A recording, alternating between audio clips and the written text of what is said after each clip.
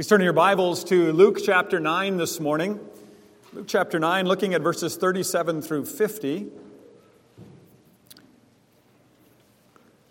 where we learn of how Christ teaches about greatness, defining greatness.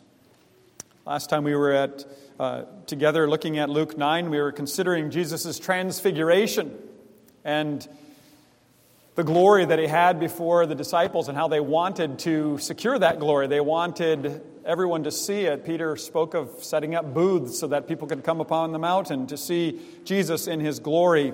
Glory, that is something that we long for, that we are looking forward to. We've just sung, O Zion, O people of God, praise the Lord your God. His wondrous love confess.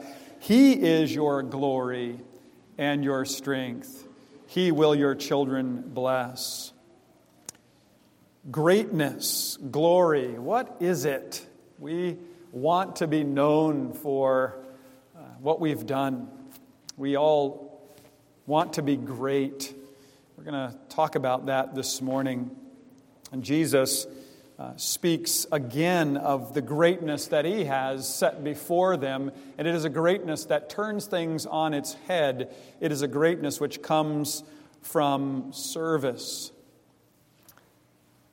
Jesus' glory, his outward manifestation of his glory, disappeared almost as quickly as it came. The abruptness of this change tells us something about Christ's greatness and what defines greatness. We want to think about that, but let us consider together those verses 37 through 50 from Luke chapter 9. This is the Word of God. On the next day, when they had come down from the mountain, a great crowd met Jesus. And behold, a man from the crowd cried out, "Teacher, I beg you to look at my son, for he is my only child."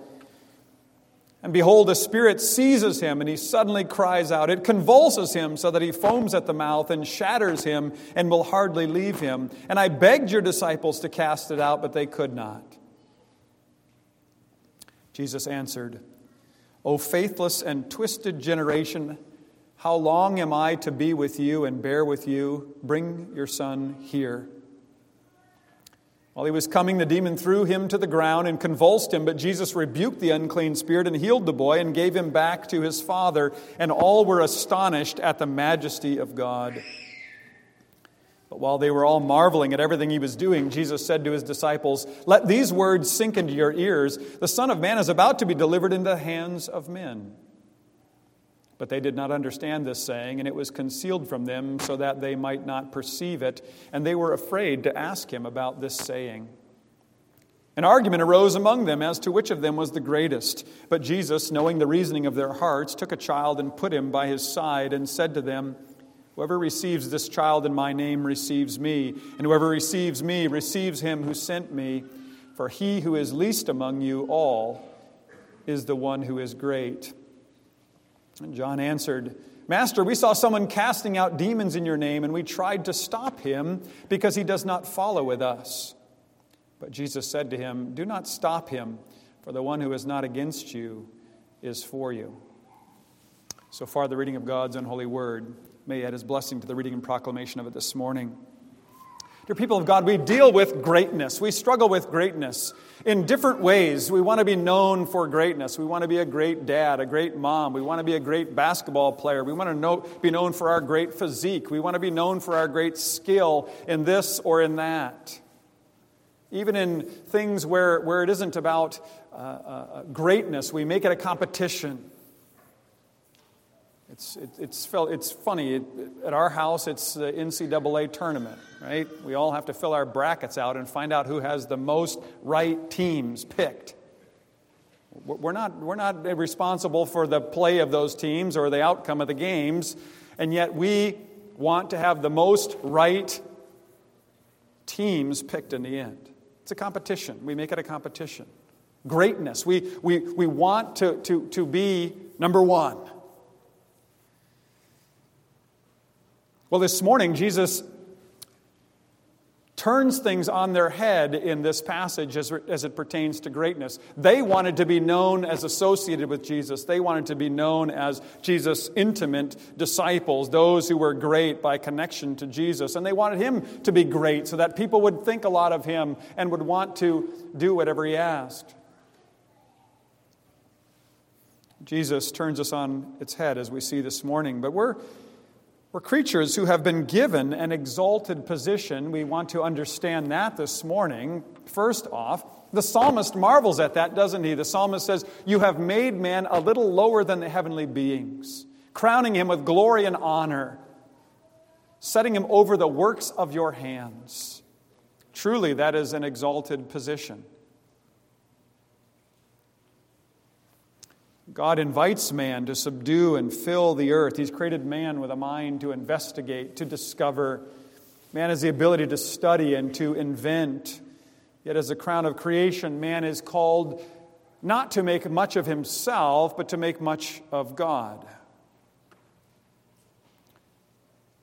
Our glory, as we just sung, is God, that we know him, that he is our Father, that we are connected to him, that we understand the purpose for which we have been made, to live for him, not to make much of ourselves. Yet that is our natural tendency, isn't it? We want to make much of ourselves and worship ourselves. We see that clearly in our culture today. There's a debate about who is the GOAT today. I didn't even know what in the world that was until relatively recently, not just yesterday, but the GOAT. I always thought that was the guy who blew it. It was always the guy who kind of messed up in the end, but now GOAT stands for greatest of all time. Talk about turning things on their head. Who is the greatest of all time? We keep asking it, right? Whatever sport, whatever leader, whatever situation in the culture. We have a true problem with worship of man and of ourselves as we get further from God in our culture. Humility seems dead. True, it is true God has made us for greatness, but what is that greatness? What does it consist of? The disciples wanted glory for themselves and for their teacher, but they didn't understand glory. They didn't understand greatness. They didn't understand Jesus' greatness and his glory. They had seen his glory on the mountain, but had not understood the significance of that discussion that Moses and Elijah was having with Jesus. You remember from a couple weeks ago, what were they discussing with him? His coming departure, his coming exodus, how he was going to provide deliverance. And how was he going to do that? Through his death. Through the laying down of his life. Greatness. What is it? Is it making much of ourselves? Or is it pointing to the one who is great above all? Jesus didn't receive glory on that mountain. He had glory with the Father from the very beginning. He says it in John 17. He isn't given glory. He has glory as the Son of God. His greatness was seen in his total submission to the Father. He would be given a name that was above every name. Why? Because he was willing to submit fully to the Father. We learn much about Jesus. We learn much from him. Look at the disciples' situation with me. They'd experienced a wonderful transformation themselves. Jesus had given them ability, we read in the beginning of chapter 9, to drive out demons and to heal. And they had done so, verse 6 tells us, chapter 9. But Luke records this event, that when this man had come to them with a son who was demon-possessed, and he had asked them to drive out the demon, they could not do it. Though they had been able to do it before, I want us to make note of that. Though they had been able to do it before, verse 6 tells us they had gone out and done this, they could not do it here. What's going on here? Why not? Well, Luke kind of skims over this. Luke skips over this. He wants to focus more on this matter of who Jesus is and how he lives his life, living it in complete dependence upon the Father. He doesn't go through the discussion that happened in between, but Matthew does. So I want us to think about that a moment. Luke leaves out the discussion that transpired between Jesus and his disciples after their failure to cast out the demon. Matthew 17, we read about it. In Matthew 17, they're discussing it with Jesus privately, somewhat embarrassed that they weren't as great as they thought they were. And they said, why couldn't we cast out this demon? And he said to them, because of your little faith. Matthew 17, verse 19 to 20. Holding that together with what Luke says about the disciples a bit later in Luke chapter 9, where they're discussing their greatness, and what the other gospel writers say, it appears the disciples thought that the greatness was in them. It was about them. They now could do things, and they were the ones that wanted praise for it. They thought the greatness resided in them, and they failed to rely on God. You see, though God has called us, though God redeems us, though God causes us to be born again by the work of His Spirit, that we might now start to put sin to death and continually do so into our dying breath, we still depend upon Him. We don't have that greatness in ourselves. It's not inherent in us. Mark writes in his gospel, this same account, the parallel account, that Jesus told them they could not drive out the demon because they had not prayed. I'm summarizing here, but that's what he's getting at. And what God seems to be teaching us through His Word this morning is that though He empowers us by His Spirit to put sin to death, though to live for Him, we yet depend upon Him every moment. And it is to His glory when we win over a certain sin or temptation. It's not a testament to our greatness, but rather to His goodness, His power at work in us, Paul says, Ephesians chapter 3. True greatness is this, a recognition that whatever we have, whatever we're able to do, we have received from God, we have been enabled by God to do. And we can only persevere as we walk in Him. When we want to tout our prowess in this field or in this area of knowledge or that skill, we're forgetting something, that whatever we have, whatever it is that we've been able to do is from the Lord.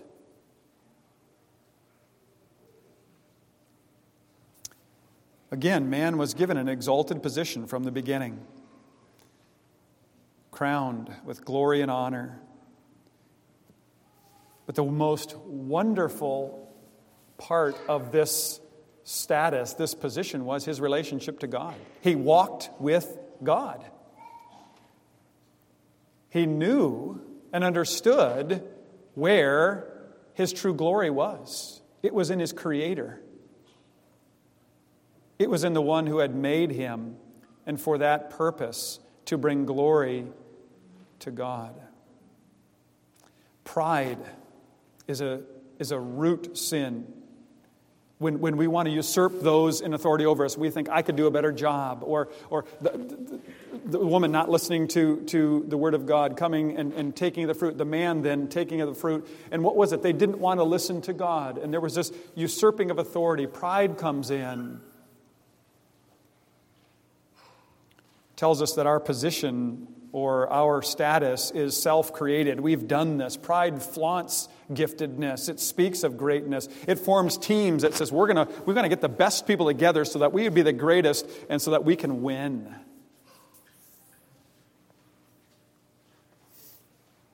The dream team. What is the dream team in today's culture? It's the one that's got the best record, not the one that serves the cause of whatever it's working for. Pride seeks praise of men. Pride looks for opportunity to show its stuff for the praise of men. No one likes to be reminded that whatever we have is from God and that we depend upon Him every moment. I'm reminded of it weekly. regularly, daily, just how proud I am when someone will criticize and I think, you want to go after that person. You want to go after, but when God is subduing pride in our hearts, He will bring something that humbles us and cause us to realize that it is not about us, but about Him. And our response very quickly reveals where we think the glory ought to be.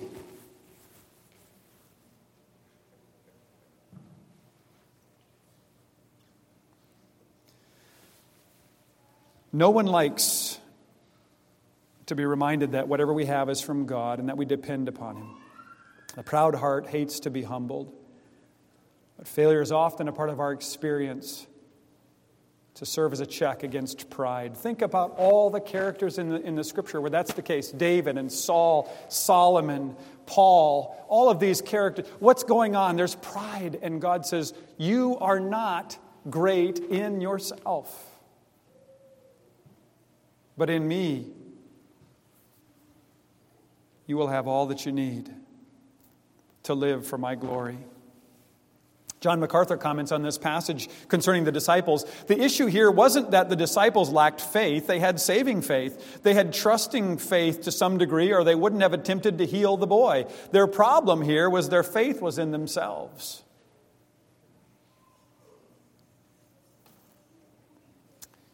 The ability was God-given. Chapter 9, verse 1 tells us that.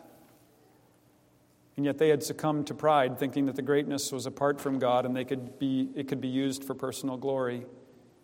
And Jesus was grieved by their lack of awareness of their own hearts. He says, "Oh, faithless and twisted generation, how long am I to be with you and bear with you?"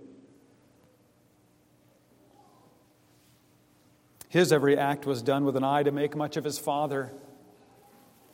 Greatness is obedient action with an eye for God to be glorified in it. Jesus heals the boy, and then He teaches the disciples right after that, verse into 43 into 44. But while they were still marveling at everything He was doing, Jesus said to His disciples, "Let these words sink into your ears. Pay close attention to what I'm about to say. Don't miss this. The Son of Man is about to be delivered into the hands of men." Does that transition strike you?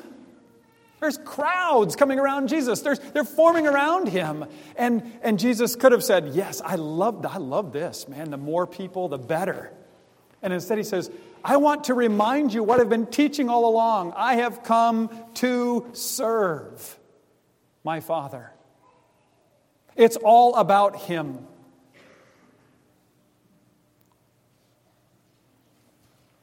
Luke, as he did his investigation, we can well imagine as he's pulling his accounts, his eyewitness accounts together, he wants to communicate what he's heard. And the simple fact that he hears is this: Jesus was all about doing His Father's will and making much of Him. He was going to do whatever the Lord called Him to do, even if it meant death. And indeed it did. The path of greatness is submission to God. The disciples wanted Jesus to do whatever gathered the crowds and built support. And Jesus kept telling them that greatness is remembering that we've been made with a purpose, made by the Lord for the Lord. Parents, that's what you have to teach your children. People of God, that's what we teach each other. That's what we tell ourselves. Well, the disciples still had the glory hound mentality. Luke tells us just a few verses later, they're still arguing about who would be the greatest. They didn't understand that glory and greatness don't come when we grab for them. God gives glory, and He declares who is truly great. The greatest thing He can give to you and to me is a heart for Him, a heart that desires to serve, a heart that doesn't seek praise of men, but delights to do the will of the Lord. His great work in us is to lead us to serve others, family and church and community. Our lives are to speak of who God is and what He's done for us in Christ. This makes a difference in how we live patiently, how we live hopefully, how we live joyfully, how we live confidently, and many more that you could think of. How we live differently in the world is not because we're different in and of ourselves, in our own strength. We're different because God lives in us. And He teaches us. Remember what God said to His Son on the mount, what the Father said to His Son on the mountain. This is my Son, my chosen one. Listen to Him. He was God's chosen deliverer. He would lay down His life as sacrifice for sin, as He had already taught them back in verse 22. We're to lay down our lives for others. We're not to be glory hounds sniffing out praise of men. When Jesus prayed in His final hours on earth, troubled as He was by the path He was about to take, He nevertheless set before His disciples what His life was to be all about. Listen to these words in John 12. Now my soul is troubled, Jesus said, and what shall I say? Father, save me from this hour. But no, for this purpose I have come to this hour. Father, glorify your name. What I do, what I'm about, is to bring glory to you. I want to live for you. Jesus did not just come to do something for us, though His work accomplished redemption for us. He came to make much of His Father. And we do the same. When we face fear, when we face adversity, we look to the Lord, and the world says, how do you cope? How do you get through? How do you face your fears? How do you handle this so confidently? And we say, because our God is great. And does all things well.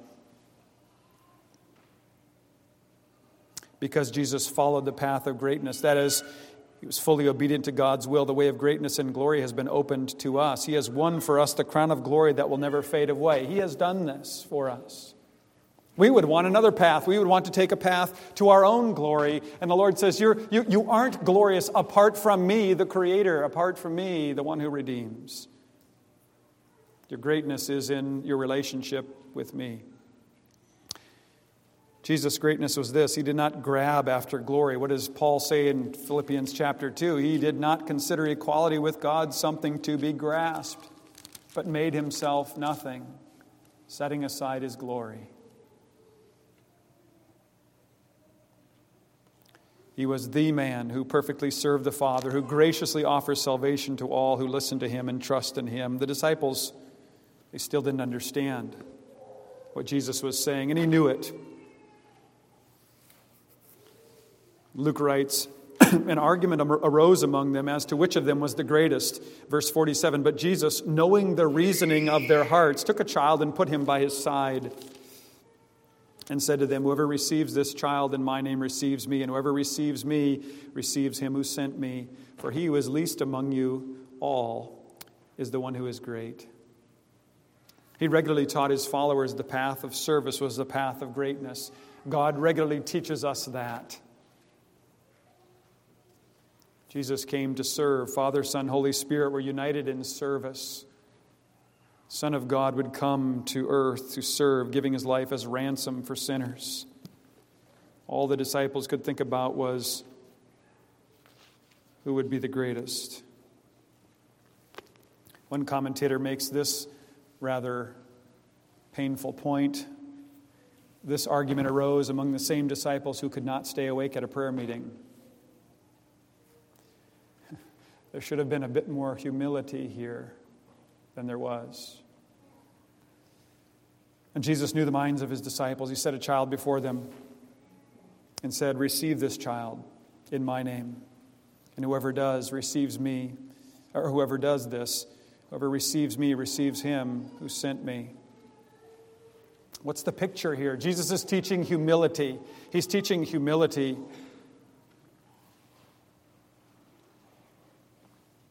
What do you have to do to get to know a child? You have to come down to their level. The rabbis of that day had no time for children. Children were a waste of time. They didn't want to speak to them. They were looking for praise of men. They stood on the street corners and prayed so everyone could hear. They taught so that everyone could see how many disciples they had. And Jesus said they received their reward in full. All that they were going to get, all of the glory that they were going to get had been given in that moment. There is no glory for those, no glory waiting in eternity for those who are proud here on earth. The world will not declare Christians goats, the greatest of all time, for their service, but the Lord who takes notice will reward those who work in keeping with faith and humility. And then we come to those last verses. They connect to the previous verses in that they speak of a humility in welcoming others into as co-laborers in kingdom work.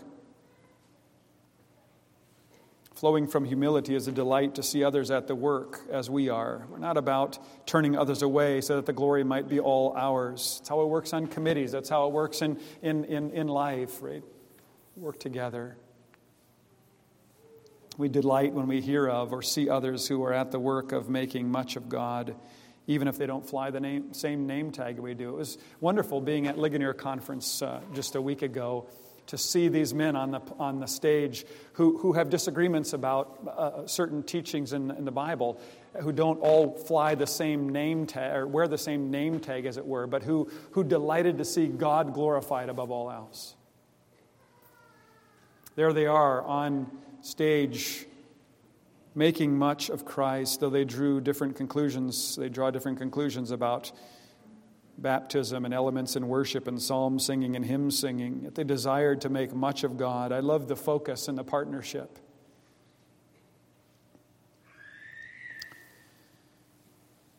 Sometimes we're not too excited about what others are doing, but Jesus' words triggered something in John's mind. Verse 49, John says, "Master, we saw someone casting out demons in your name, and we tried to stop him because he does not follow with us." It's not clear what troubled the disciples about this particular man. Maybe they thought he was trying to make himself great. Jesus responds in an interesting and instructive way. Do not stop him, for the one who is not against you is for you. What does this mean? Just a few chapters later, he says this. Whoever is not with me is against me. But in that context, in chapter 11, verse 23, he's speaking about the work of the devil, the work of Satan. It's a different context. Here, Jesus is saying that we ought to not take offense at those who seek to work for Christ in keeping with faith in Him and in His power, even if they aren't wearing the name tag that we wear. We ought not to be envious of any blessing that God might place upon the work of those who are seeking to make much of Him. You can think of other examples of this in Scripture. Joshua comes to Moses, you remember Numbers chapter 11, and says, there are people prophesying in the camp. We need to stop them. And Moses says, oh no. No, I wish more would prophesy. I wish more would serve in this capacity, speaking the truth. We think of Paul when he's in prison in Philippians chapter 1, and there are men who are taking a swipe at him as they're preaching while he sits in prison. And what does he say? I'm thankful for this, that Christ is preached. I want much focus to be put upon Christ. Greatness is not defined by the notoriety of one's name. Greatness is authored by God, where He uses people to make much of Him, seen in Christ, who made much of His Father. And that same mind that was in Him should be in us, as Paul says in Philippians 2. Pride is the shirt of the soul, George Swinnock wrote, put on first and put off last. Very easy for us to become proud. What do you do when people criticize you? What do you do when people get credit for something that you aren't getting credit for? Do you strike back? Do you hold them at a distance? What's going on? Is it pride at work? Are you angry that they don't love you as much as you love you? We're called to have eyes and hearts for God, to make much of Him. We show that when in humility we don't hate our critics, but pray that they might share in the joy that we have in serving the Lord. That's what it's about. Making much of Christ. to be serving others to that end, to point them to the one who said, I am going to be delivered into the hands of men, and I, when I am lifted up, will draw all men to myself, that in me they might have life and have it to the full. Brothers, sisters, we're here to make much of God. Our glory is in God, the one who has promised to make us great in Christ, giving us position over all creation. To him alone belongs all the glory. Amen. Let's pray. Father in heaven, we recognize that true greatness is not how much people speak about us. True greatness is seen in the person who speaks much of you. They have been captured by you. They have been filled by your Spirit. Lord, we pray that we would make much of you, that we would see you as our glory, our Creator, Redeemer, Sustainer, the one who provides and protects, our shelter, our healer. Lord, grant us that humility and grant us the joy that comes with dependence upon you and the confidence and strength and power that comes as we rest in you, knowing that you will work all things for our good. Hear us, we pray, for Jesus' sake. Amen.